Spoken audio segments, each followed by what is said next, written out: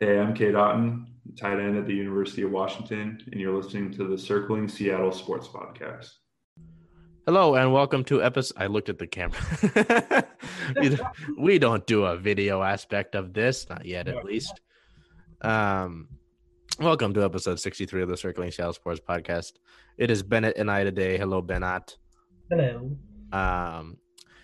We have another week of packed things to speak about. It is. I don't think that's going to end anytime soon necessarily.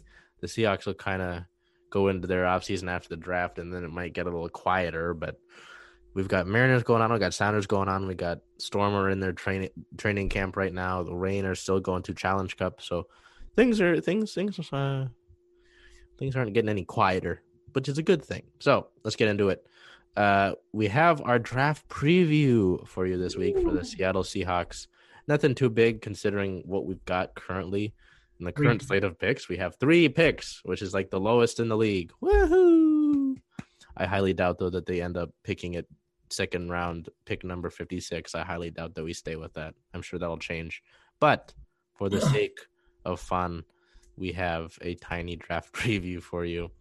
In the second round, with the 56 overall pick. That'll be the third. Huh? That'll be the third round, I believe, isn't it? No, I think it's the second. What? I hope these NFL sites don't lie to me. Uh-oh. Seattle. Is this gonna throw your thing off? No, I don't think so. I just wrote down the wrong pick for the first pick. Never mind. You're right. Bennett Buckles was just being an idiot. All right, Bennett, we're gonna kick you off the no. So are you gonna change your pick? No. I still believe in my picks. I just wrote the wrong number. Okay. So you are first, and I will let you name your pick, obviously, and then go into your reasoning for it. All right. Imagine Roger Goodell going up to the stupid podium right now. And with the 20th pick, nope, 24th pick, 56th in the Seattle draft, Seahawks. I haven't watched the draft for a while. I went with Alex Leatherwood, offensive lineman from Alabama. He is a very solid offensive lineman. Had good years over there, and I think a lot of people have him going in the second to third round, and I think he's a very quality run blocking and pass blocking. He's got some real explosiveness off the line. And I just think it's something that the Seahawks, again, need to work on. It seems like we've been saying that for the longest time. But you get a guy like Leatherwood who can be, if you deal your cards right, he can be a long-standing person on your team. Offensive linemen are pretty easy to keep happy if you pay them the right way. They're not as, I'd say they don't draw as much attention in big trade deals unless you're, who's the hell's the guy we just got? Dwayne Brown, and Brandon Shaw. But like a lot of the times, if you get drafted by a team, they work on you for a million years and they turn you into a really great product and they keep paying you the consistent times. Is that something we could do with any prospect in the draft who's offensive line? Then I think we do it. I think Leatherwood, in my opinion, is the guy that stands out to me that we can ostensibly get in this round, in the second round. But there is a slew of offensive linemen this year that we can choose from, and I don't think that's the only way to go. I don't think Leatherwood's the only way to go. There's a couple of centers on the board. What Leatherwood has some, he can move around the line a little bit, which I think is really cool. But I think they're saying he wants to be guard. He wants to like go in as a guard in the NFL, which do we necessarily need right now? I think so. But even if he does end up playing tackle, I mean, both of our tackles are only on 1-year deals right now.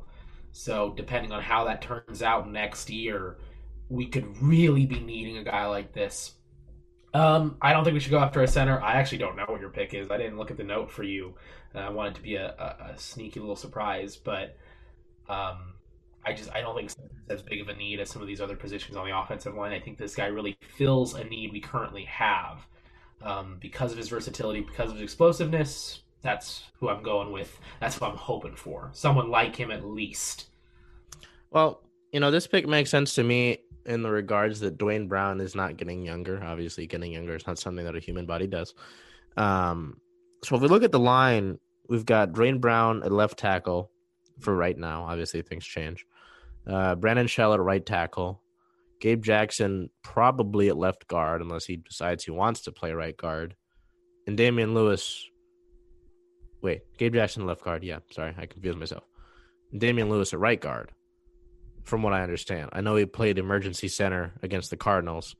But then there's our friend Ethan Pocic at center. And at least after they signed him, they made it sound like they weren't done with that position. So with Leatherwood, obviously, there are a lot of guys that come out of that Alabama school that are ready for the NFL. So, it's an interesting pick to me, but I don't know if it's interesting to me to think about the interior line right now. That's true. Because I don't know if I'm not a draft guru by any means, so I don't know if there's like a clear-cut center that you could go with. But it's interesting to see the interior guard situation play out because obviously we did see Damian Lewis bump into center. So I mean, having a guy like Leatherwood, say we get Leatherwood, right, and having him bump in the guard, having a guy like Damian Lewis who is young and had some he had a good year for a rookie. Having him bump in wouldn't necessarily be a bad thing and make things interesting. But I think at some point, too, you do have to kind of address the future at left tackle with Dwayne Brown getting older. So it's I can see that. It makes sense to me.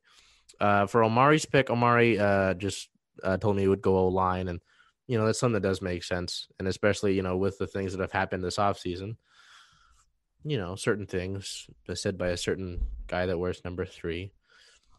The team has done a better job of addressing the O-line, at least in the acquisition of Gabe Jackson. So it'll be interesting to see the draft approach this year.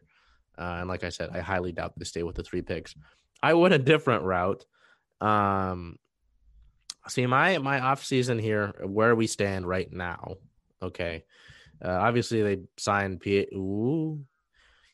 I can say it. I mean, we'll say it later in the episode, but they signed cornerback Pierre Desir, who's not necessarily, obviously, a starting cornerback guy, but he brings depth.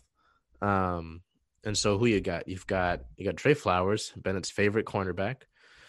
Trey Flowers, Ahkello Witherspoon, DJ Reed. Thank you. Pierre Desir. I know there might be a guy or two on futures contracts, but Ugo Amadi, and he fills in. He played slot pretty well. So nickel's the word I'm looking for. He didn't play slot. He's not a receiver. The opposite of slot. Yeah. So I went cornerback here. I went with Trill Williams. Yes, his first name is Trill. And he's interesting. He's from Syracuse. And there's another guy that a lot of people like coming out of Syracuse at the cornerback position. I think he's related to Obi Melifonwu. No, I could be wrong. But Trill Williams, he's a 6'2" cornerback, and we know how that Peter Carroll guy likes the tall, lanky cornerbacks. But my thing with this position in this part of the draft is that I was thinking, my ideal look right now is getting a young guy in at corner, right, and then bringing in this Richard Sherman guy. Never heard of him before, and then having him sort of be a mentor to the rest of the locker room. And I mean, he can still play. He's not going to cover certain guys in man-to-man all the time. He's never necessarily been that guy. That was never his thing. Yeah, no, he's been a zone guy. I mean, he can sit. But he brings things to the table. So that's what I would see is bringing in a young cornerback and sort of bringing him up to be the guy, of the future. So that's kind of what I was thinking. But again, I highly doubt that we still pick 56 here with the current slate of picks. At least I don't think we stay at 3. I don't think we stay locked in with these 3 picks that we've got. And I mean, to that end, there's a couple of teams that are pick hunting too, but they're also player hunting. So you look at the Chiefs, who have been making moves with players and kind of giving away picks like candy because they don't really need a great draft. Um, because they're amazing. And I don't know how they do it. They keep conjuring up money to pay these superstars. They just got that lineman from the Ravens. Where are they getting the money? Who knows? Um, and Salary cap magic. they just like threw away money on that. But and maybe we can trade with somebody who's in the same position that they're not so looking for much of a strong draft class. They're looking for win now moves. Do I think we're in that position? Kind of, but I mean, whatever. So I think Richard Sherman and a young corner would be a really good idea. Richard Sherman is one of the most prolific football minds of the last 10 years, I think. Um, Coming up on a point where I can say I've been watching football for 10 years, which is going to be pretty tight. Getting old, Bennett. We're getting old. And I think Sherman, as long as he's been in the league, has been one of the sharpest corners, kind of like the Revis twins, right? No, I'm thinking McCourty. Oh yeah, I was like, wait a minute, who's Revis's brother? Kind of like the McCourty twins and Darrell Revis. Just really intelligent, sharp corners who like have some good physicality, but they really more so are about the mind games and getting into their heads. And Jalen Ramsey has kind of perfected both sides of it. He's so fast and so good at man on man in some ways, but he's also just such a brilliant football IQ. That he can really master both those worlds. So if we can get a guy who's a raw, just piece of stone marble,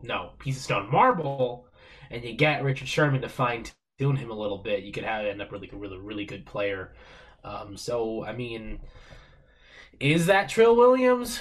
I don't know. I don't know if I want to spend an early draft pick, regardless of how we end up on a skill position. At least, yeah. Period. I don't think we should go for a skill position until the end of the draft, personally, on either side of the ball. But I know I'm kind of changing my tune. I said I think 2 weeks ago, I stated maybe a corner in the first couple rounds wouldn't be a bad thing. But I'm thinking if we focus on both lines, which you'll see with my next pick, that'd be nice. And I'd like to make a correction. Leatherwood plays guard or tackle. Tackle primarily, not guard primarily. I misspoke. Well, he's got that versatility, which is something you do look. And well, at least this team looks for in an O lineman. It's that little hint of Tom Cable left behind. Ugh. I still don't know what the Raiders are doing. I don't know what happened there. With they jettisoned like 4 of their 5 linemen from last year. I don't know, that's so bizarre to me. So, yeah. It's fragile, but anyways, the next pick that we have in the current slate is in the 4th round at pick 129. Bennett, you have the floor. So this is I kind of the way I chose my picks. I just looked at a bunch of people's mock drafts and conglomerated them in my head. That's what I did. This one is Jonathan Marshall. He's a DT. I'm gonna have to look up what school he's at. I think he's from Arkansas. Yeah. Arkansas. Arkansas. Not multiple saws. He's a big. Oh man, he's big. He's 6'3", 310. So you're getting height and size off the line here at D tackle, and big unit right there. We look at who we have at D tackle, and we are kind of lacking. We just lost Jaron Reed, who was probably our best interior D-line piece, I'd say. I mean, Puna, no disrespect, but I think Jaron At least for now. At least for now. I mean, Puna's still very young. He's, 3 years into the league? Yeah, well, maybe even 2. No, I think it's got to be 3. And, I mean, I don't think Brian Moan, I don't think some of those other guys are necessarily the guy, you know what I mean? So I think somebody like Brandon Marshall, nope. Wow. Oh, wait, no. 3 years, yeah, you're right. Jonathan Marshall. I think somebody like him could just bust open the O-line, or the D-line for us. Like, he's got the strength, he's got the power, and he's got the explosiveness. He's a lot like Leatherwood, just on the other side of the ball. Because what you're looking for at D tackle, you want a run stuffer. You want somebody who's quick off the line, can get into the center's face. You don't necessarily care about penetration, honestly. At this point, you don't really care if he can get 1 million sacks a season. That's not his job. Nope. You got this new prototype with Aaron Donald, sure, and he's doing his own thing, and like he's being the best D lineman of all time, playing his position differently than a lot of people have ever played his position. But if you want a big guy like Poona Ford, like Jonathan Marshall, like Jaron Reed, you're not preoccupied by their sack count. You more so want their explosiveness to stop the run and to clog up those run gaps and to also just be a general disruption in the middle there. You can blow up a play without ever touching the quarterback. I think we've seen that with Carlos Dunlap, even though he does touch the quarterback quite frequently. Carlos Dunlap, that's the guy I was thinking of. You can really break a play without even doing anything super flashy. I mean, that's why quarterback pressures are their own stat. So that explosiveness, that pushback off the line, I think is something that'd be really important to get, especially because we just lost Jaron Reed and Brian Moan and a couple of those other guys. I just don't think they're the future of the team. So I wouldn't mind seeing a D tackle, interior D lineman. Yeah, so to your point, the two starting guys, I mean, right now at the D tackle position are our favorite resident defensive tackle, Poona Ford, and then there's Al Woods, who the team brought back. I mean, I was solid, but I think, and then we look at the rest of the depth chart and the base 4-3 defense as we run. We're not a 3-4 team. Rasheem Green bumps in there. Miles Adams, Monet. Monet's cool and he's had his roster spots, but And then there's Cedric Lattimore, who I know popped up in the Rams game, but I think it would be a good idea to get a guy. Obviously, Mr. Reed wanted more money. He didn't want to take a pay cut necessarily. So to get a young guy who's going to fill in that role and can learn from Al Woods and Poona Ford and help out, like you said, plug up those lines and attract blocks for our new pass rushers. It'd be a good idea. And, get him on a rookie deal. He's not going to cost as much as Mr. Reed wanted to. And I mean, taking around the same or less money from the Chiefs. Less money, but I think they're open to a longer deal after this year. Yeah. But I mean, that's what he wanted. And you start looking at Al Woods. You start looking, not so much Poona. Poona's consistent as all get out, but Al Woods, I mean, good player, but like, I think you want more consistency and you want a little more youth on the line. Yep. So, yep, that's my reasoning there. Let's hear Omi's. I want to hear what Omi said. Amari said cornerback for this pick. Okay, that's fair. So, yeah, I can see. I'm not going to be a guy like, oh, no, your pick is wrong. I'm the draft guru. I know how it goes. Because, I don't know, that's somehow some people get. They think that they're better GMs than the actual guys who get paid millions of dollars to do this. Again, we are not those people. We are just doing this because it's draft season. We have to kind of put some out there. So I think Marshall's a good pick. And, again, like Bennett said, I don't know if you go skill position with that high pick, but also at the same time, I don't think we end this draft with 3 picks. I'd see something either draft day or like tomorrow when this comes out, like when this podcast drops, like in the forthcoming days of the draft, I'd expect some draft positioning. Like, I just want to know it'd be really cool to see, how they got mic'd up. They mic up players. It'd be really cool to hear John Schneider mic'd up on draft day. Hear all the conversations that he's got going on. Draft specials before, but I'd love an inside look. That'd be really cool. Let's just get the feed from the camera in the war room, because I know they got war rooms this year again. They did the war room insiders like post talk, like 2015. They started to talk about the 2012 war rooms and about specifically Russell Wilson.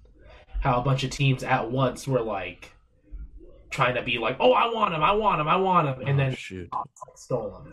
It's good you mentioned that, because I think it was the guy who went. I think it was the guy who joined the Panthers staff. If you know who I'm talking about, from our staff Oh, right. who he did like a scouting thing of Russell, and he said, outside of his height, what concerns do we have about this guy? Because they were really high on him, and that was the only thing was people were worried about height. So cool to think about. Really interesting to remember that. And our lovely quarterback at 5'11" and like what 3 3/4, 5'11" 3/4 or something. So at least with my pick here, this is where I go line. I get Robert Hainsey at guard out of Notre Dame. Hainsey's a guy who guard and that interior line is I don't think I don't think that you're going to use a high draft pick necessarily on a hair or a successor to Dwayne Brown, at least not right now, and especially not with what little capital you've got. So I went, I think interior line's kind of where we're looking at right now. Again, we're not in the war room. I don't know what's on the big whiteboard for these guys. Yeah, linebacker out of Texas A&M. I don't know where this comes from. Hainsey's guy is 6'4" and a half, 306 pounds. Was a senior out of Notre Dame. He played right tackle for Notre Dame in 2019 in the first 8 games, but he fractured his ankle. Second team All ACC in 2021 and 20. Didn't play next year. And started all 12 games through the college football playoff. So he's a top heavy guy, but he's got good technique. Not exactly a fast guy, which, in some linemen, I mean, they're not all fast. I know that there's some clips of Larry Allen chasing down a guy in the Saints on a pick, but that's pretty rare, but having that lateral quickness is good. But he's projected to be 4th or 5th round. And that makes sense to me. But he could be sort of a piece that you could throw at center. That's kind of why I had him there and why I prioritized him, is because he's got sort of the versatility to be thrown around in the interior line. So, overall, the idea is interior line here. That's kind of what we're sticking with. Now, this next pick is interesting to me because I didn't necessarily have a name, but when you told me yours, Bennett, I was like, I was interested. But again, it's like if this guy falls to us. So in the 7th round, the lovely 7th round, with pick 250, Bennett, the floor is yours again. Yeah, I got Ihmir Smith-Marsette. He is he's another versatile guy. I think versatility is going to be a big word in this draft because I think the NFL is starting to trend towards a more versatile picture. But maybe not so much where Smith-Marsette lands. Smith-Marsette played both sides in college and high school. Less so in college. I believe he played corner in college for 1 season. I don't know. Maybe I misread that. Might have been talking about high school. But he is a wide receiver, kind of being looked at as a wide receiver return specialist. But he's got great speed. He's actually not terrible height. He's just a little bit over 6 foot. And I think he provides not so much explosiveness because I've been using that a lot. But he's kind of a shady. Word of the day. Well, I think it's a good thing for a football team to be explosive. You don't want to be slow off the ball. That won't get you exactly. anywhere. You want that play to develop the second the ball is snapped on either side. So you start looking at guys like my previous 2 picks, but you start looking at this guy, he's more of a shady. As the play develops, he can do a little more. If he didn't have his injuries and he didn't have his suspensions, he'd probably be a round 3, round 4 type of guy. And if he also didn't have just like a terrible team his senior year. He played with one of the worst college football QBs of the season. And I think that somebody like him is built to be a Seahawk. Just think about this story, and this is stupid, and this is just classic draft BS, but there's been no Iowa wide receiver draftee since 2012. Jeez. He's got trouble past, but his numbers, oh my goodness, his numbers are ridiculous. He's amazing speed.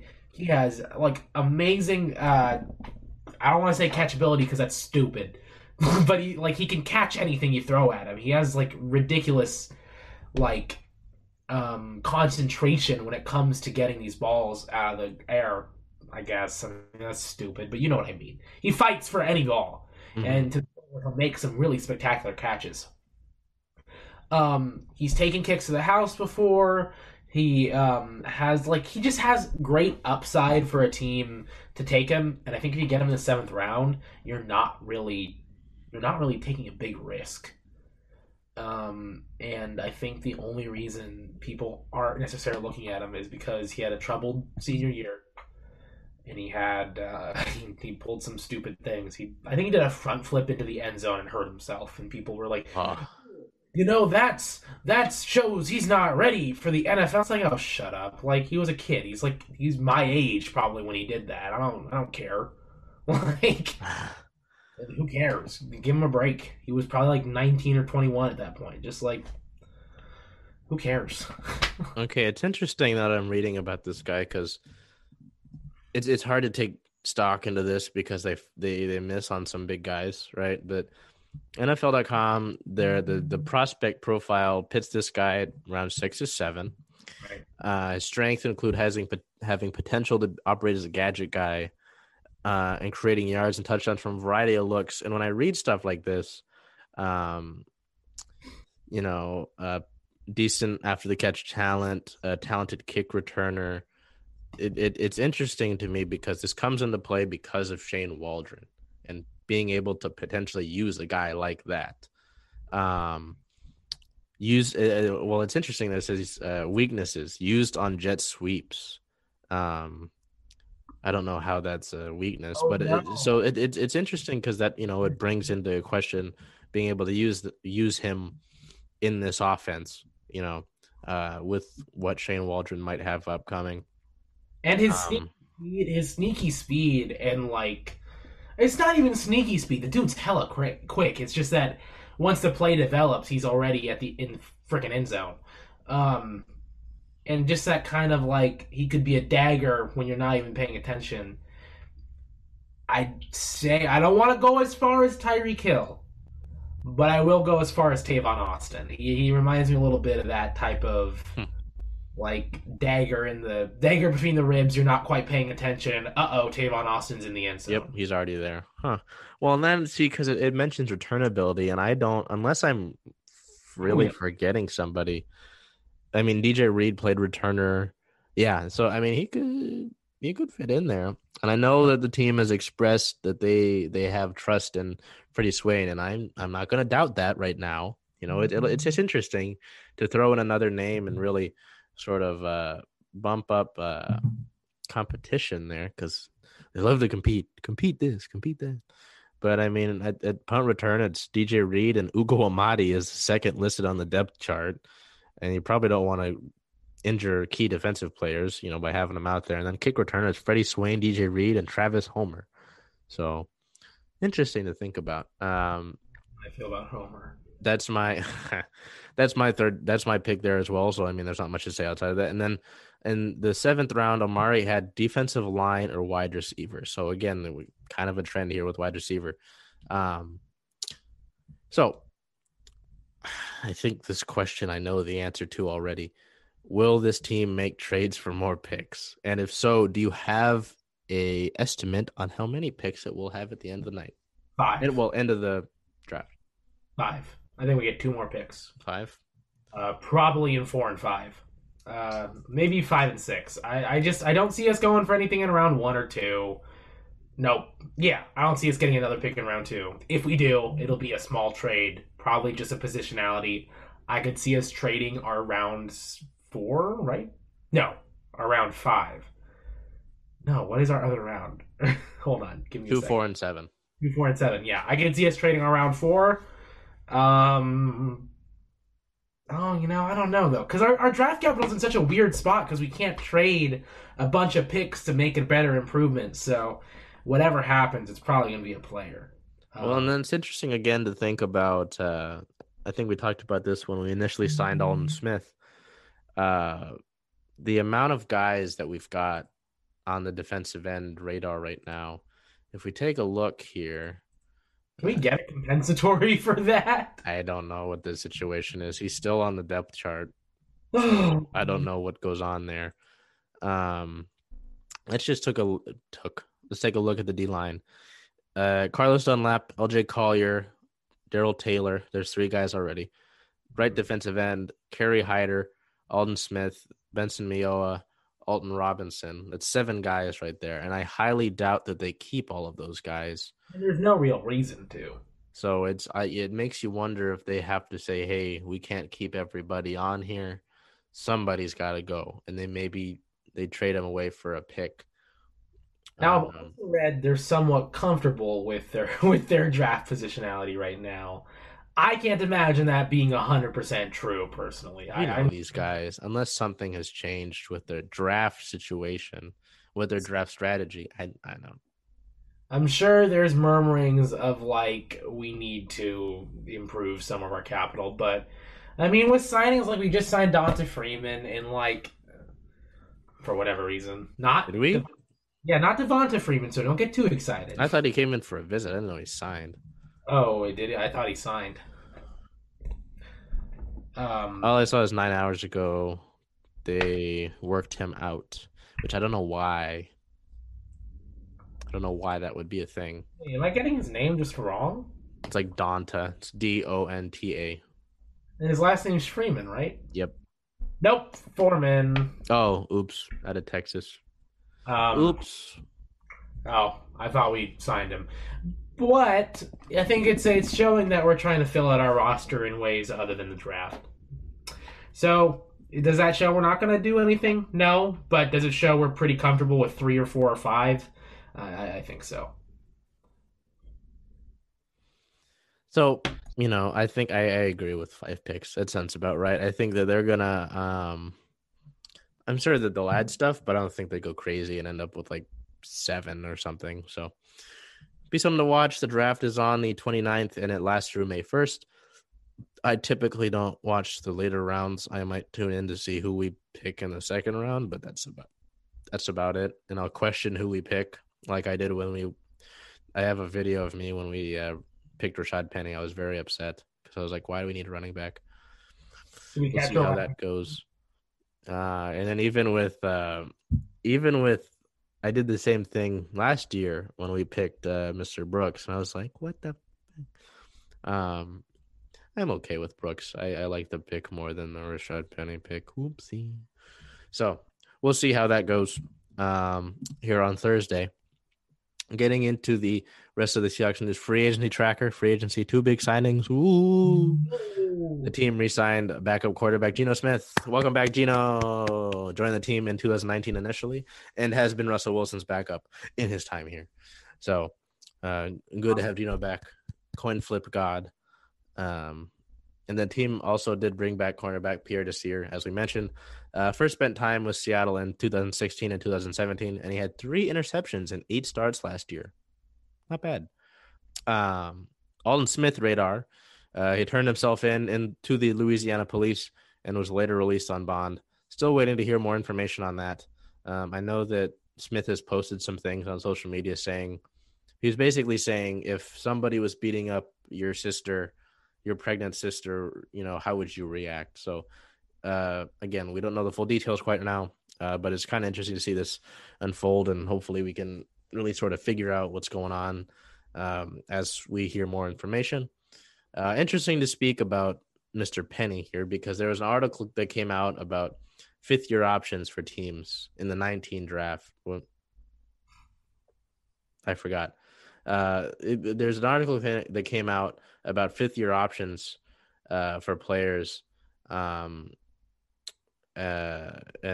obviously our guy from that time was Rashad Penny. So how are we feeling right now about picking up that option or leaving it? Leave him. I don't know. If you guys have listened to me before, I'm rooting for the fella. I think he has some opportunities to do decent in the league, but there comes a clock with every draft pick, and if you don't And this is kind of just the nature of the NFL. It's kind of sink or swim. If you don't do really well in your first couple seasons, you're kind of done. Like, and it's just that's how it is. Nobody makes that rule. Nobody enforces it. But once it happens, it happens. You can look at guys like I don't think you can point at any star wide receiver, not wide receiver, any star running back right now and go, well, it took them 5 years to develop. No. Like, you can't point at any of the, I don't even think any of the starting running backs. You can't point at any of them and go, well, it took them 5 years and now they're finally good. Did Derrick Henry take a couple years to develop? Yes, but he was already Not like 5 though. 5. He took like 2. And in those 2 years, he was already pretty darn good. I think he was a backup for one of them. So it's like, yes, there is a natural progression with these types of things, and yes, we do have Chris Carson somehow, still, so we're still good there. And Chris Carson is the best 7th round pick of all time. I don't know of any other 7th round picks that have done well in the NFL as well as Chris Carson, who's currently playing here or in Florida. I just don't think the 7th round really matters that much outside of Chris Carson. Definitely nobody who's run like a couple rings. I don't think nothing's really coming to my mind, but I just think that this guy was your 1st round pick. He hasn't really touched the ball in the last 5 years, and when he has, he gets his leg broken. So I think it's time to move on, unfortunately. Yeah, it's just tough. Next year we're looking for a running back. I'll just put that out there, but it's just tough because, obviously you want to give the guy chances. But it just what was it in 19, he had a good game against the Eagles and he was kind of starting to come in there and then he get injured, and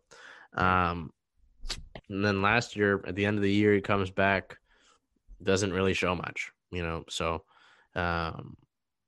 and it doesn't, I don't know how long the Rashad Penny experience lasts, at least up in here, Seattle, how much longer that happens. So the NFL is going to release the regular season schedule on May 12th. It is the first 17-game regular season in NFL history. Ooh. Yeah, so we'll see how that all plays out. I know that the 17th game is going to be Seahawks at Pittsburgh. So we'll see how that season plays out. And we'll see how the road of the season will look on the 12th. And the NFL did officially pass the jersey number rule. The big cahoot with that is that the players who want to change their jersey for this season will have to buy out the inventory of NFL manufacturing partners of the jersey of the current number. So they have to go and just basically buy up all the stock of their current numbered jerseys if they want to have it this year. But if you let the NFL know this year that you want to change your number next year, you don't have to do that. So it's like, if you really want it this year, you got to buy out the stock. If not, you just let them know for next year. Who's the last person to wear 8 for the Seahawks? Last guy I remember is Hasselbeck. Yeah. Oh, that actually could be kind of hard because I think they still sell. Do they still sell throwback jerseys for him? I think the throwback jerseys that they sell are just the ones of the original logo. Oh, well, you know what? Dunlap could pull it off. To wear number 8. I wonder if there's a website that helps me find. I don't want the best players. I want just another with numbers. There's one for the Mariners that's really nice. Yeah, but in terms of number 8s, I can't remember anything. I know Touchdown Jesus wore number 6. Charlie Whitehurst, God bless him. Legend Dunlap wants to get that 8 back. So I think you should be clear for it if he wants to pay, or if he wants to wait till next year. This is a piece of news I don't really care about. Goodell draft hugs are back. Woo-hoo. Commissioner has been fully vaccinated and players are allowed to hug him after they have been drafted. Wow. And you know what? I don't really care. Roger Goodell kind of sucks. Yeah. I thought that was stupid. I was like, okay. The NFL and the Players Association have approved the first position-specific helmet design built for offensive and defensive linemen. So that's kind of cool. Interesting to see how that goes. And the NFL owners did approve several rule changes, the jersey numbers being one of them. They approved a 1-year experiment in an attempt to make it easier to recover onside kicks. Receiving team will be limited to 9 players within 25 yards of the ball on kickoffs. Interesting to see how that goes, because onside kicks were at a record low last season. So we'll see how much of a difference that makes. They eliminated overtime in preseason games, and taunting is a point of emphasis for 2021 officiating. This does not include celebrations. This is more so player-to-player interaction on the field, like the Antoine Winfield Jr. and Tyreek Hill exchange. Do we have any thoughts on any of these rules that have been listed? Just on that last one, I think personally it's a little silly. No fun league. Yeah, let's be real here. Let's be extraordinarily real here. More so than we've ever been ever. At the end of the day, football's a game. Like, it's a game. Yes, they're getting paid a lot of money to play this game. And it is a livelihood for a lot of people, not just on the field. Like, football employs a lot of folks, and that's a really good thing. But when you're on the field playing, in that process of playing, notice the word I'm saying. Play. So I don't know why we have to take taunting out of it's one of the, it's not a core tenet of football. Don't get me wrong, it's not, because you don't watch every football game. There's not that fun no after every play. But I mean, like, it's fun. It's a fun game. You're gonna get up and get hyped and get in the dude's face that you just like worked on a play. You just moss somebody, get in his face, and be like, "Yeah, I just mossed you." That's what people like too. And it's like, I don't know, DK Metcalf doesn't really do it that often, but sometimes he just gets in their face and doesn't say anything, and I think that's freaking funny. Like, he'll just like completely moss some guy and just walk up to him. Jalen Ramsey, as much as I hate how he acts on the field, and it's not because he's like acts stupid, it's just because he's a good player and then he makes fun of us and it hurts my feelings. Like, it's fun. It's fun for Rams fans. Ahkello Witherspoon did that. Okay, Ahkello Witherspoon's celebration was dumb, but he did that flex where he was like, that was stupid, but I'm sure it was really fun if you were a 49ers fan, but you lost, so loser. Now you're playing for us, so get dunked on. And 49ers fans get very upset that we have Niners players on our team. They're like, oh, they're so obsessed with us. It's like, this happens with like every rivalry. We're not obsessed with you. We won like 6 games last season. We do not care. It's like Malcolm Smith went over there. Mike Davis was a Niner at one point. Richard frickin' Sherman, huh? Who's that? It's just like, don't get so butthurt. And that's like kind of what I have to say to the league too. Don't get so butthurt. It's a fun game. Let it be fun. Do you want to be the NBA where anything gets you a tech? Like, unless you're... Yeah, the officials haven't been doing too good this year. Like, yeah, you pass them a ball and they're like... All right, that's enough. Get them out of here.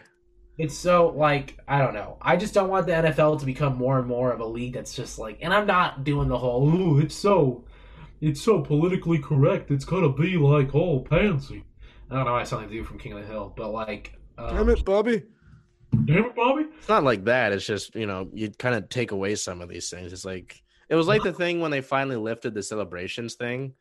It's like, why are you limiting celebrations? Why is that a thing? It's so dumb. Football's not like a gentleman's sport. You don't want to make it like baseball where they get mad. There's these unwritten rules where you can't, no flipping the bats, no showing, no emotion. Those rules are dumb anyways. Just, you don't want to get like that. Tatis hit the home run or whatever, and everybody got mad at him for that. He might have, which one, where he might have peaked? They say he was peaking at the sign. No, not that one. It was last season. He hit a... Oh, the grand slam. Dude, we're playing in a professional game, and you're throwing me strikes. What do you want me to do? Yeah, don't throw me a freaking meatball and expect me not to hit it. Yeah, I get paid to hit these balls. I'm going to hit him. If you don't want DK Metcalf to flex on your entire bench, maybe don't let him catch his 3rd touchdown. Well, and then this goes – it's funny you mention that because this goes back to the Panthers season where they were really good. If you didn't want Cam to do the funny dance on you, Don't You let stop him. You stop him. The Is it Titans that- were very upset, but they couldn't stop him. So he did the funny dance. And it all comes from a place of, hey, this guy's really good. It's frustrating that he keeps winning. Don't take the fun away from everybody else. No. So, in the end, NFL's still pretty bad. Please, more fun. We'll see how it goes. I mean, it's not the end of the world, but it's like, hey, you could be so much better. So, Oh, Roger Goodell. the NFL draft is April 29th through May 1st. We will definitely have some things to talk about next Tuesday about it. But Maybe we'll provide live coverage on the Circling Seattle Sports Instagram page. Chuck I will. could do that. I'll make In it the Chuck. tweeter. In the Yeah. tweeter. Because those are in the afternoon. They always do them in the afternoon. So and where is it it's in Cleveland this year. Last year. I wonder how it'll be. Supposed to be in Vegas last year. They were supposed to have it where they were out in the water and the draft pick would get on a little boat and they'd get up to the podium.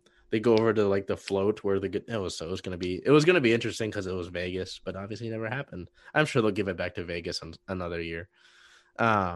Getting into our baseball team, the Seattle Mariners, April 9th versus the LA Dodgers. They would win 4-3. Player of the game for that game for me was center fielder Taylor Trammell. He had 2 hits, 1 run and 2 RBIs. I think in that game he had a home run and a double. So good for Tay-Tram there. And April 20th versus the Dodgers, they lose 1-0. Player of the game for me in that game was Marco Gonzalez. 7 innings pitched, 0 earned runs, 6 Ks and a walk. At the end of the day, if you split a series against the reigning world champs, who haven't exactly gotten worse by any margin that's big, it's like a success. And especially if that game you lose to them is 1-0. I think that was a good series for the Mariners there. Obviously, you'd like to score a run in that game, but at the end of the day, they've got a pretty good pitching staff. So April 22nd, after the rest day that they got, they traveled to Boston to play the Red Sox. They win the first game 7-3. Play of the game for that one was right fielder Mitch Haniger with 1 hit, 2 runs, and 3 RBIs. That hit was a 3-run homer in the 10th inning. They won in 10 innings in that game. April 23rd at the Red Sox, they would lose 6-5. Player of the game was Kyle Seager with 2 hits, 1 run, and 4 RBIs. It would have a 3-run home run in the 9th inning of that game to bring the team back within the run. April 24th at the Boston Red Sox, they would win 8-2. Again, Kyle Seager here with 3 hits, 2 runs, 3 RBIs, and he was a home run short of the cycle. But he had two hits that in a lot of other ballparks would have been home runs via distance. So, obviously it'd be really cool to see Kyle hit for the Seager there. I think the last guy to do it was is it A-Rod? I think he was A-Rod. I know the first guy to do it in 93 was Buhner, I think. But it'd be cool to, witness a cycle. I mean, I heard it on the radio, but he had the triple first, and then I think it went in reverse order. He went triple, double, single. It was just short of the home run there. And then Chris Flexen, co-player of the game here, was 7 innings pitched, 4 hits, 1 run, 1 RBI, and 7 Ks. Chris Flexen, formerly of the Doosan Bears, he's having a good year right now. Bennett's shaking his head because we didn't necessarily see this coming into the year. But hey, I don't think we're gonna necessarily be mad at it. And we'll have to sort of revisit our picks from beginning of the season here. I think a couple times throughout the season just because it's a long season. But hey, happy Flexion Day. When that happened, I don't know who's pitching Tuesday. I don't think it's Chris. April 25th at the Red Sox, they would lose 3-5. Play the game. Catcher Tom Murphy with 1 hit, 1 run on RBI. You split the series against Boston, who's this year, at least to this point, has been a pretty good team. And you lose by a combined 3 runs. It's not a bad result. And again, I have to reiterate this. This is not necessarily a win now team right now. Yeah. We didn't come into the year thinking we were going to the playoffs, unless you somehow hype yourself up to think that, So, I mean, this is good to see the young guys, continue to fight and continue to stay in these games, and not necessarily get blown out. And then April 26th at the Houston Astros, the team travels down to Houston. They did lose 5-2. kind of got away, gave away some runs early on, and weren't necessarily able to climb back into it too much.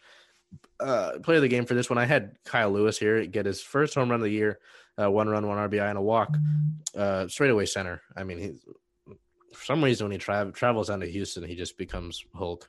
So, again, we need to remember the fact that these guys are young, these guys are learning, they're getting experience, they're getting these at bats. This is good. Whether this success is sustainable or not throughout the rest of the season isn't really on the front of my mind right now. And if I'm Jerry Dipoto, I don't think it's necessarily on my mind. If I'm Jerry Dipoto, I am flooping jazzed about how we're doing right now. Especially about Chris Flexen. I mean, Chris. But even guys like Kyle Seager, Jesus, I bet Kevin Mather just set a fire under his ass. You know what I mean? Like, he probably heard that and was like, you know what, screw you. Like, who cares? Like, I'm going to go out there and have my best season for the last half decade and just murder out in the field out of nowhere. And then I need to mention this, too, as you're mentioning that. The other run in the Astros game was a Kyle Seager home run. So, you know. Kyle squared. Kyle squared? Kyle friends. Somebody who I've been bullish about in the past and had a good last week, Sam Haggerty. Yeah. Sam Haggerty had a really good week. He hit a home run over the Green Monster, and he also hit a home run. I forgot the name. The street in the Orioles ballpark that Griffey hit a home run onto. Griffey Street. I don't remember. He's had a good year. He's a good base runner. He's fast. I can't speak on his defensive ability necessarily because I'm not a defensive genius, but he's played well and he's putting the ball in play, which is important when you play baseball at the major league level. I was kind of bullish on him. I know I did mention him in my episode last year about young talent. I know that his name was brought up, so I haven't been a hater of him the whole time, and I have to find it. But I remember when we traded with the Padres, I was excited about the Trammell pick. He's the cover picture for one of the episodes. So I've been on this Trammell train for a while. We both. I mean, you've probably been on it longer than I have, but like I've been on it since I've heard about him, and we've been on it since spring. You know, I've been high on Trammell. I've been high on Trammell in France since we talked about some of our previews for the season. I was excited for both of them, and I think I was most excited for Marco, and I think that's actually finally panning out. I was had a rough start, but I think he's he's riding in the ship, and I think tomorrow we'll be seeing how well he's doing. Oh yeah, when it's released. That's right. That's who's pitching. And if there's one person who's making me eating my shoes right now, it's Chris Flexen. And we'll see how that continues to go. I need to have I need to have my other injury thing because in that 3-5 loss against Boston, the issues in that game were that was it Nick? I think it was Nick. Hold on, I have to find my injuries. I'm gonna continue. Oh, player of the week. I had Kyle Seager. I think it was clear cut there. He had a great week, and he's had a pretty good beginning of the year. So it's been really cool to see that continue to happen, and I hope they pick his option up. I really do. Are you in agreement with that? No, well, yes, I think he was the player of the week for sure. Oh, the other person you could argue is Haniger, but I think Kyle Seager had a clear-cut better week. And I guess Flexen too. Flexen put up a 1 spot. That's not too bad. In fact, that's very good. But I will say, like Kyle Seager, I don't want to say it too early, but it does feel like he's going through a bit of a regenesis this season. It's bizarre to see him light it up as much as he's been lighting it up. I don't know what he's hitting, 230 right now. I mean, he might be hitting a little higher than that, but when he hits, he hits. Like he has a good amount of RBIs. He has a good amount of just overall. I think his slugging must be pretty high right now. I will get on that for you right away. I think I just looked it up. He's 235 right now, so I was pretty close. But it feels like he's hitting more than 235. I don't know how to explain it. No, it makes sense. It does feel like he's hitting a little over his batting average right now, and sometimes that happens. Sometimes you got a little more pop in your bat, so you don't necessarily have the highest average, but you do. You have a decent amount of RBIs and a decent amount of like a higher slugging percentage. I mean, does he? I think he must lead the team in RBIs right now. He's got 19. Well, he's tied for second in the league with 20 RBIs. Yeah. So he's not doing bad for himself by any means. I think I'm excited to see him continue. I hope we dunk on the Astros tomorrow. I don't like the Astros. But yeah, Kyle Seager, my guy. I love him. I'm so happy he's doing better. I lied. He's at 247 right now. I can't believe you'd lie to me, Bennett. I was looking at the wrong unanimous winner there, Kyle Seager. Current record is 13-10. They are second in the AL West behind the Oakland Athletics, who went on a 13-game winning streak. How? I don't know. Stupid Athletics. What the heck? So, again, this is I know that we're excited about the hot start. I know. It's very cool. But I would not put my money into playoff tickets this year. I would hold off for a year. Injury news. I have some good news. I have some bad news. Kyle Lewis was activated off injury list on the 20th of April, obviously, if he's playing any games. And he played the game versus the Dodgers on the 20th. And then, again, to go back to that 3-5 loss on the 25th against the Red Sox, Nick Margevicius was the starting pitcher of that game. And he came out of one of the games at home here because he had some arm discomfort in his throwing arm. He was from what I heard on the broadcast booth, the pitches he were throwing were not hittable. They were not competitive pitches. And he walked like 4 straight guys. He walked in a couple runs, so they had to pull him. He was placed on the 10-day. Nick Margevicius was placed on the 10-day IL with shoulder inflammation. Not good when you're a pitcher. And in response to that, the team recalled Robert Duggar from the alternate training site, and he did get some time in the Astros game tonight. Let me see how that went, actually, just so I know. But this called into play whether or not the team might move away from a 6-man rotation and go to a 5-man rotation, considering the team has some off days in May. The service says that. Whoa, sorry, I clicked on the game and I think the Geico ad scared me. What was it? Oh, Robert Duggar pitched 2 innings, only gave up 2 hits. Nice.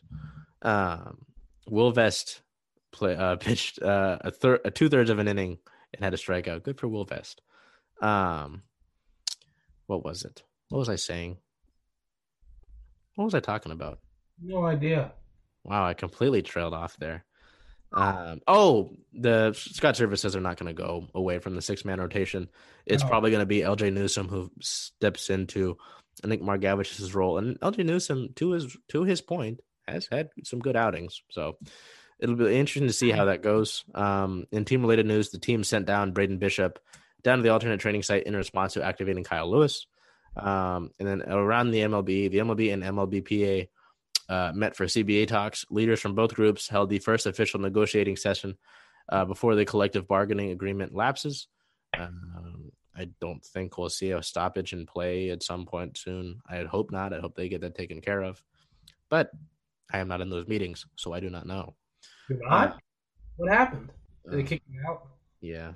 No. I thought that I was recording the meetings. The upcoming schedule is they will play the Astros the 27th, 28th, and 29th, all down in Houston.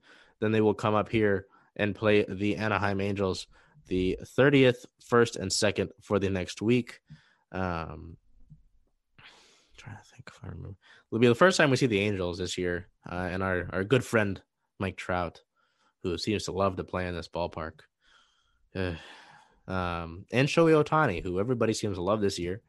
But to his credit, Jacob deGrom is having a better year. But it'll be a good, interesting test to see how the team plays these Angels, who still have Albert Pujols. I don't know how Pujols is doing this year, actually. Anthony Rendon, obviously Mike Trout, who I think is has been clearing away the best player in baseball for years. What about Aaron Judge? What's he even doing now? Not I think much. I read that him and Stanton and one of the other guys, the Yankees have just kind of been it's funny that you mentioned Judge around the time of the Angels, because there were talks last year about the Yankees trading Judge to the Angels. They didn't materialize into serious things. That'd be a freaking nightmare. But there were talks about it. He might not be as good as he was in his first couple. He's still a threat. He's still Aaron Judge. Oh Jesus, that'd be bad. I didn't know about that. That is it for our Mariners. Here is your weekly Hom Seattle. Bennett, do you have can you pick it up this week or no? I don't have the ad copy. Okay. You don't have my sheet. Go for it. I think I've memorized it by now, but you can go for it. Homs has your back in the loving big brother kind of way. Our goal is to change the mental health conversation one heart at a time. I know that our friend Race over there is working on some pretty cool things with Chrome right now. And I think that some of the heart puffers are still available in limited sizes. That is a limited edition drop. So if you want to look, if you want to have something that sticks out, you want to have something that goes to a good cause and that helps with the mental health conversation, while also being prepared for the Seattle winters, I would go and get one of those. I already have one of those. I did wear it actually when it rained on Saturday, right? It rained on Saturday. So I was like, hey, I have an excuse to wear this. It's just, it's a good cause, great clothes. Yeah. I mean, seriously, take your time, go look it up, go check out their gear. It is some seriously, high quality clothing, and it's a good cause, and I think it's pretty affordable, and if you're into Seattle sports, a lot of them are Seattle sports themed. That's what I was going to say. Yep. And it's some pretty good stuff. I mean, I've been meaning to get myself a hat. I think the second my birthday hits and I get that nice birthday moolah, I'm gonna get a hat. Start repping the brand a little bit. But seriously, guys, I'd check it out if you have the time and have the funds to do so. Yep. And then is it, as well as Maestro Athletics, are both linked on the website. So under partners. Getting into the Sounders, who are now in the regular season. I have to change the little sidebar next to it. It still says preseason. Oops. Regular season, they played the second game of the year on the 24th at LAFC. They would come to a draw 1-1. Edward Estacio scored for LAFC in the second minute, but then in the 54th minute, Brad Smith and his freshly shaven bald head equalized for the Sounders with a header to give Seattle the draw. They would not score again, obviously. I'm okay with a draw at LAFC. Bennett, I don't know how much you know about the Sounders. But to preference, LAFC came in the league a couple of years ago, and they're basically like the golden child, right? It's funny that I say that because their colors are black and gold, okay? They're like David Beckham. That was the Galaxy. What did you just say? LAFC. There's LAFC, and then there's LA Galaxy. They actually have a rivalry called El Trafico, just because the stadiums are like, because it's traffic and it's LA. Yes, exactly. But LAFC beat us, I think, the first 3 or 5 times they played us. But then a couple of years ago, in the in 2019, in the Western Conference Championship game, we beat them down in LAFC to advance to the MLS Cup, which we would win. And then we beat them last year in the playoffs to advance, not to the. I think that was a first round game, but basically we've kind of got the better of them lately. But they're a good club. To draw with them early in the season is not anything we complain about. So I'm not mad with the result. Would like to beat them, especially down in LA, but injury news: Nico Lodeiro did not play versus LAFC, and Bennett, this is without one of our key playmakers. So he's been out for a couple of weeks, and in preseason, Brian Schmetzer did say that this was a day-to-day injury, This is obviously not a day-to-day injury, and Nico might be out for a couple more weeks. The team sits at 1 win and 1 draw. They are this could be wrong. I think I saw that the Galaxy were top of the table. See, it's interesting to me, when I do this, when I update things like, standings and record and point differential, because, with the MLB and in NFL, with like those leagues, it's, it's like scores and schedule and rosters. When I get to soccer, it's like table and fixtures. I'm like, oh God, what does this all mean? I'm not I'm not a soccer aficionado. I'm not the best with the terminology. But if I go to table here, if it loads, I don't want transfers. Table, come on. Yes, we are second in, I don't know how we're second in the Western Conference behind LA Galaxy, just because they have 2 wins and we have the 1 win in the draw. And on May 2nd, we will play the Galaxy at home here at Lumen Field. So that will be a cool test here to sort of get that out of the way, play the 2 play the 2 LA teams back to back. And we'll see how that goes. I do not think we'll see Nico Lodeiro for that game. The Seattle Storm are in their preseason. Training camp did start on Sunday. And I will actually, I might have some things. If you've got the Twitter, right, there's a really good account to follow for Seattle Storm stuff. Let me find the right it's WNBA Storm Chaser. They're basically like a Storm account, just to recap some things from training camp. Coach Kloppenberg told Coach Dan Hughes that Candice Dupree is going to fit really well with the team. Dupree said she's picking up things and thought team did really well in practice today. That's on Sunday. Asked if her approach changed coming from Indiana, Dupree said that her approach doesn't change because Indiana, she was the primary veteran, especially right now because there's so many young players in training camp helping them and answering questions if they're confused or lost. And then when asked about her primary goals for training camp in Seattle this year, Dupree said that she's learning her new teammates, building team chemistry, and learning the new offensive and defensive sets. It is key to sort of see that, because obviously there are some vets on this team, but there also are some young guys, young women. What were you going to say, Bennett? I just made a noise with my mouth. So it's just kind of interesting to see, they bring in these veterans and Candice Dupree and Ty Young and see the role that they'll play. Kiana Williams had a good second day of training camp, which is today on Monday. She's excited to compete at the WNBA level and learn as much as possible from both Sue Bird and Jordan Canada, and called it the perfect situation for her, which I agree. She got probably the greatest WNBA player of all time in Sue Bird, and she's got a pretty good point guard in Jordan Canada speaking with her too. Speaking of Sue Bird mentioned yesterday that forward India Jones at Texas A&M was all over the place in practice in a positive manner. Coach Dan Hughes said that she's a rebounding machine and had to challenge other players in the post to keep her off the boards. So it's interesting to see that because the team does have, a good amount of forwards on the team. And I mean, if she's a rebounder and if at any point in any level of basketball, if you're able to get boards, you're probably going to be on the team.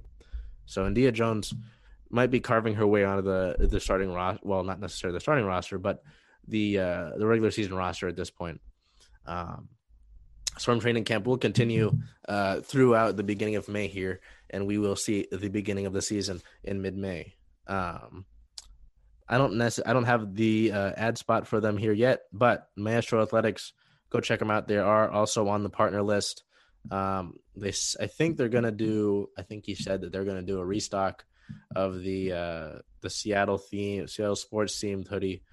What it is it's a hoodie. It's a standard hoodie, and they've got Maestro written across the front, the chest, but it's got letters from different sports teams, which is a really cool concept, and it really does fit with what we're doing here, the Sterling Seattle Sports Podcast, obviously with all these Seattle sports teams. So I'd go check it out. It's Maestro Athletics, and it will be also linked on the partners part of the website. Seattle Kraken news. This is interesting to me because I just find it silly. There is a Kraken dive bar that sued the Seattle NHL team for trademark infringement. The bar's owners are asking the team to cease using the name the Kraken Bar and Grill for their flagship restaurant and are seeking $3.5 million in damages. Hey, that's a lot. Do we have any thoughts on the actions of the bar? Well, okay, I kind of get being like, okay, first off, brilliant move because any press is good press. A bunch of people are going to hear about it. They're going to look you up and maybe they go there. Where are they located? Right near UW on University Way. Interesting. Oh, you know what? I think I'm familiar. The Kraken Bar and Lounge. I've never been there, but like I'm familiar. So like, yeah, okay, maybe that's cool. I don't think they need to sue for 3.5. Like, oh God, really? You're really shooting for the stars there. Why would you go so high? He said, "Let's just throw a number out there." I get it though, because it's like, okay, you've built a brand, and like, obviously, you were probably pretty psyched when the Kraken got announced, because you're like, well, maybe they'll go to our bar. And then to hear that they're just kind of ripping off your name, I guess that's not totally cool. I mean, for the Kraken, it's just changing a name of your restaurant. Being like, maybe it's the Kraken Iceland. I was like the Kraken theme park. Kraken burgers and fries. I don't know, and I don't frankly care, but like, it's interesting. I feel bad for them. That sucks that it's really similar, but I think it's word for word. What are you gonna do? Oh, well, it's close. The UW one is the Kraken Bar and Lounge, and then the one for the training center is gonna be Kraken Bar and Grill. I don't think you're gonna get that money. I really don't. I don't think you're gonna get that money. I don't think you're gonna get anything except for the press, but yeah, so it'll be interesting to see how that plays out. The expansion draft is still on July 21st, so don't really have too much fear there. I know that they're continuing work at the training facility there, as well as at Climate Pledge Arena, so that's still coming along. OL Reign still in the Challenge Cup in their second game here, April 21st at the Portland Thorns. They would lose 2-0. Player of the game was Megan Rapinoe with 2 shots, 1 shot on goal, and 2 corner kicks. Team hasn't been able to convert lately in these 2 last games, but they've still got some big pieces in Megan Rapinoe and Jess Fishlock. Still kind of getting their feet back under them for the Reign here in the preseason, really. And Lauren Barnes at midfield has not played yet. So I think this team's got a lot of talent. They're just, they're trying to put it all together and make sure it all gels together. Because as we've seen throughout different sports, you can have this great team compiled of different people, but it will not work if they can't play together. It just won't. So that'll be something to watch. Their next game is April 27th versus Chicago Red Stars. Now, this is interesting. All right, because I applied for media credentials for the Reign for the Challenge. Well, it's a Challenge Cup and regular season. I got an email today with information about my media credentials. So I have media credentials for this game. The only thing is I have work. So I don't know. I might have to see if I can leave early and go to that. So that'd be pretty cool. How did you get those? I just applied. I just said my name, Circling Seattle Sports Podcast, and they know about me because I've inquired about interviews with the players, so they know what we're doing. And I'm on the email list, so that's pretty cool. That's exciting. So I'll have to see if I can make that trip. Let's get some media credentials for the Hawks. I got to see how that is because with the Reign website, it's a lot easier. There's like a media section. I don't know how that works with those. Well, I'm thinking the Seahawks are a little more of a closed-off group. Yeah, we get to like Evan Hill, Corbin Smith, and a couple of those other big names out on the field. I doubt Joe Fan, lowly few could get on there. We'll see. Maybe if we ask nicely. Please, Mr. Cowell. John Schneider, please. I got a draft pick. You want a draft pick? No Seattle Sonics news. Sad face. No Seattle Dragons news. Sad face. Speaking of sad faces, UW football star pass rusher Zion Tupuola-Fatui will be out 6 to 10 months with a torn Achilles.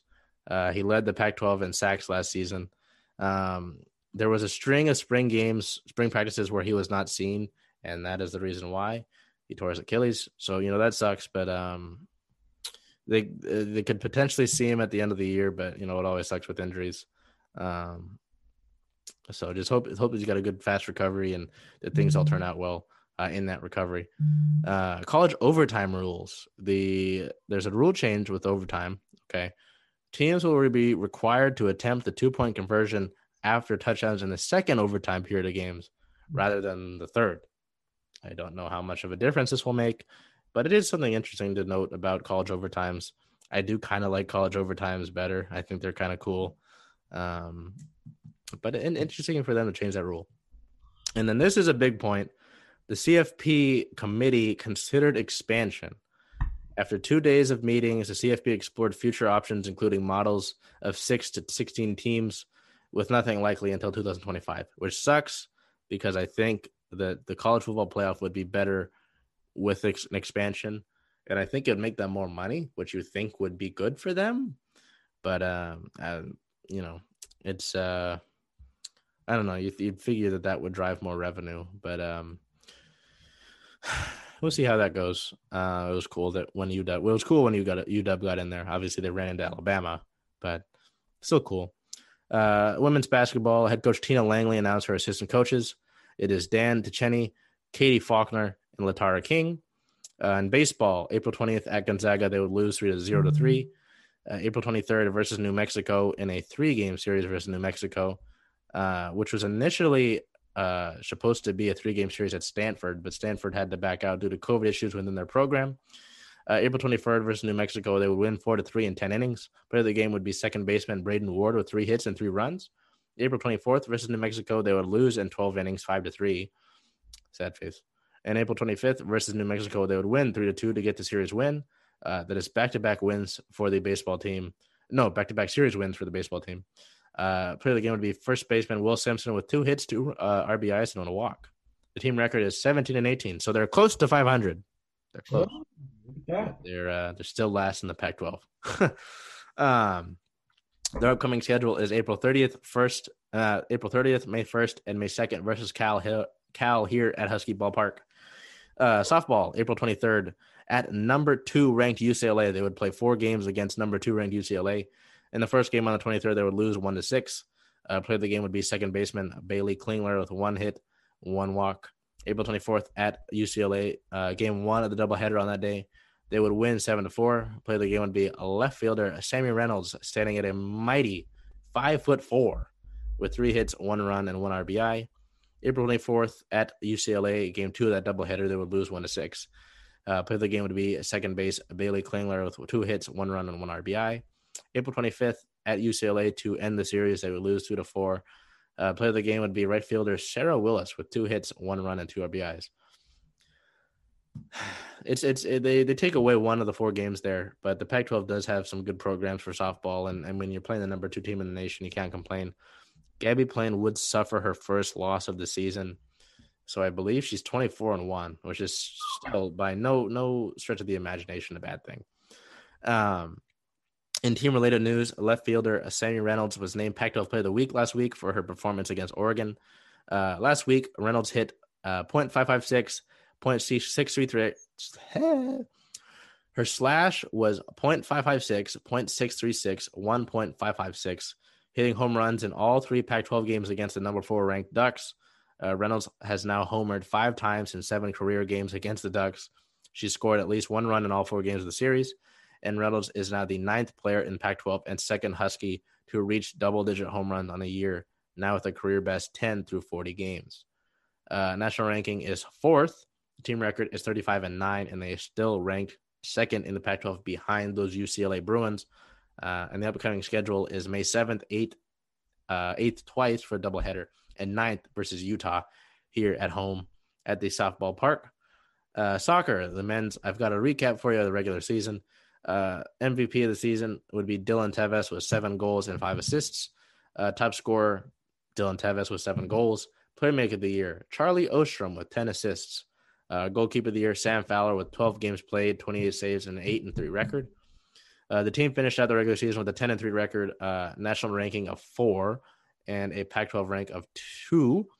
The NCAA tournament is their next stop in North Carolina. They are ranked 7 nationally in that tournament and will play Grand Canyon University on May 2nd at 1 p.m. The women's team, in their regular season recap, MVP would be Summer Yates with 4 goals and 4 assists. 3 of those goals would be game winners. The top scorers would be a 2-way tie between Summer Yates and Amir Hassan with 4 goals apiece. Playmaker of the year would be Summer Yates with 4 assists. Seeing a trend here with Summer Yates. Goalkeeper of the year would be Olivia Sakani with 14 games started, 27 saves, and an 8-3-3 record. The team record overall would be 9-3-3, ranked 22nd nationally and 3rd in the Pac-12. Their next game and next stop will be NCAA tournament versus Liberty.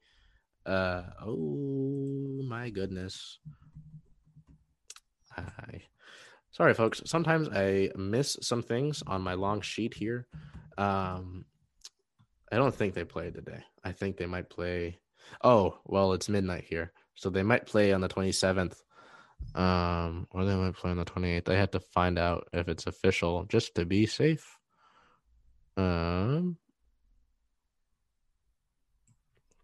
Yes, they will play on the 27th versus Liberty. So that will take place probably by the time that this is out. And then volleyball, April 22nd in their final 4 game versus Kentucky to play into the national championship game. They would lose to Kentucky 2-1. Kentucky would go on to win the national championship. So, I mean, no fault necessarily in winning the eventual national champions, but still a great year for the Lady Huskies in the volleyball realm.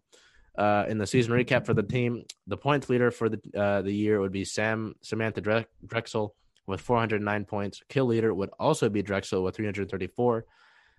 Set assists, LMA Powell with 972. And then in team awards, Leslie Gabriel would win National Assistant Coach of the Year. LMA Powell and Samantha Drexel would both be named the first team All-Americans list for the American Volleyball Coach Association. And Claire Hoffman was voted the second team. They would end the season ranked number 4 and the season ranked number 1 in the Pac-12 and with a 20-4 record. They don't have anything coming up because that's the end of their season, but still a great season for the volleyball team there. Really cool to see those comebacks throughout the year, throughout those last 2 games against both Dayton and Pittsburgh.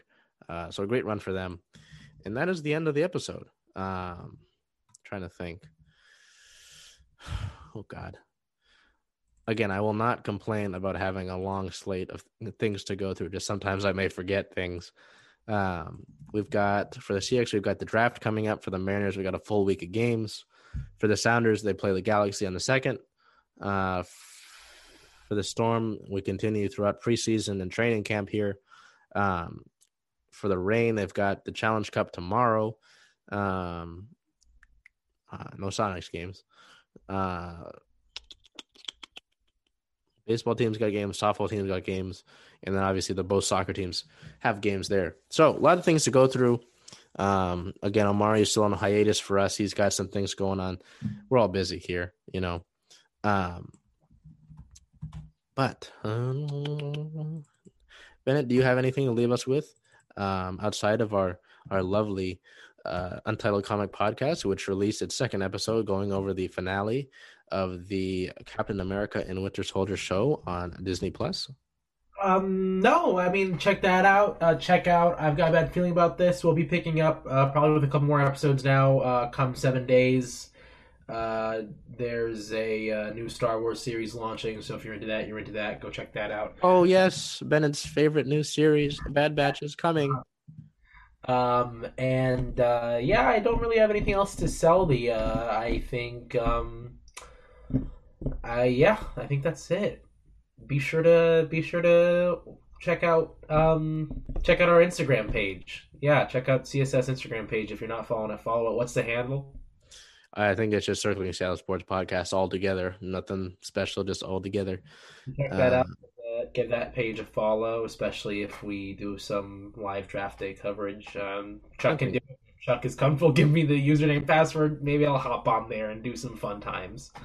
But yeah, just check out that type of stuff and keep supporting the little podcast network we're putting together on kind of accident. So check out our stuff. Bennett is giving the thumbs up. Yeah, I mean it's all fun. I mean, there's a lot of stuff going on. There's no shortage of content right now, which is a good thing. So with that, I will leave you all with a good rest of your day. Bennett, make a elephant noise. Baba Booey.